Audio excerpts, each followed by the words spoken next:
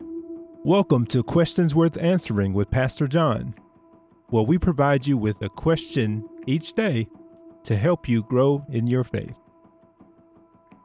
I remember growing up in grade school where there was one honorific title that helped a kid stand head and shoulders above the rest. That title was line leader. If your teacher selected you to be the line leader for the day, then all the other kids in your class had to follow wherever you went. There were parameters, of course.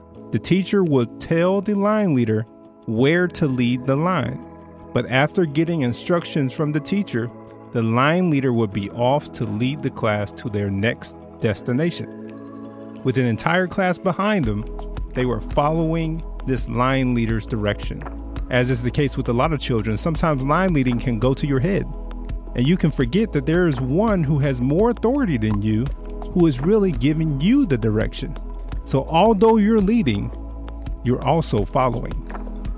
Which leads me to my question for today. Will you let him lead? In John's Gospel, Jesus is celebrating the Passover meal with his disciples. He rises from the table to do something that was necessary, but wasn't usually something that guests would do. He rose, the text says, to wash the disciples' feet. This was a role that was really reserved for servants in households.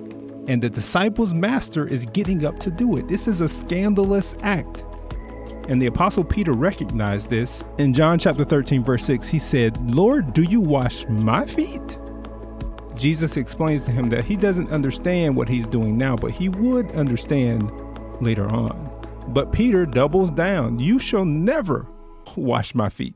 Here's Peter, the same man who had just called Jesus Lord. We see him using the language of lordship earlier without actually submitting to Christ's lordship.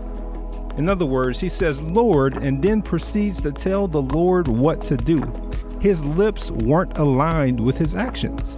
What am I getting at here? You cannot submit to Christ's lordship and proceed to tell him what to do as Lord. Let me summarize what Christian living is all about. Christian living is about closing that 18-inch distance between your mouth and your heart. That 18 inches becomes this wide chasm when we try to dictate to Jesus what he can do to us and through us. Today, let's work on closing that distance between our mouth and our heart and let him lead us. Pray this prayer with me. Lord, I confess that there are times when I want to take the lead. Help me realize that you might make me the line leader, but that you are the one who tells me where to lead those who follow me in my life. Thank you for this reminder to let you lead so that I can lead those around me better.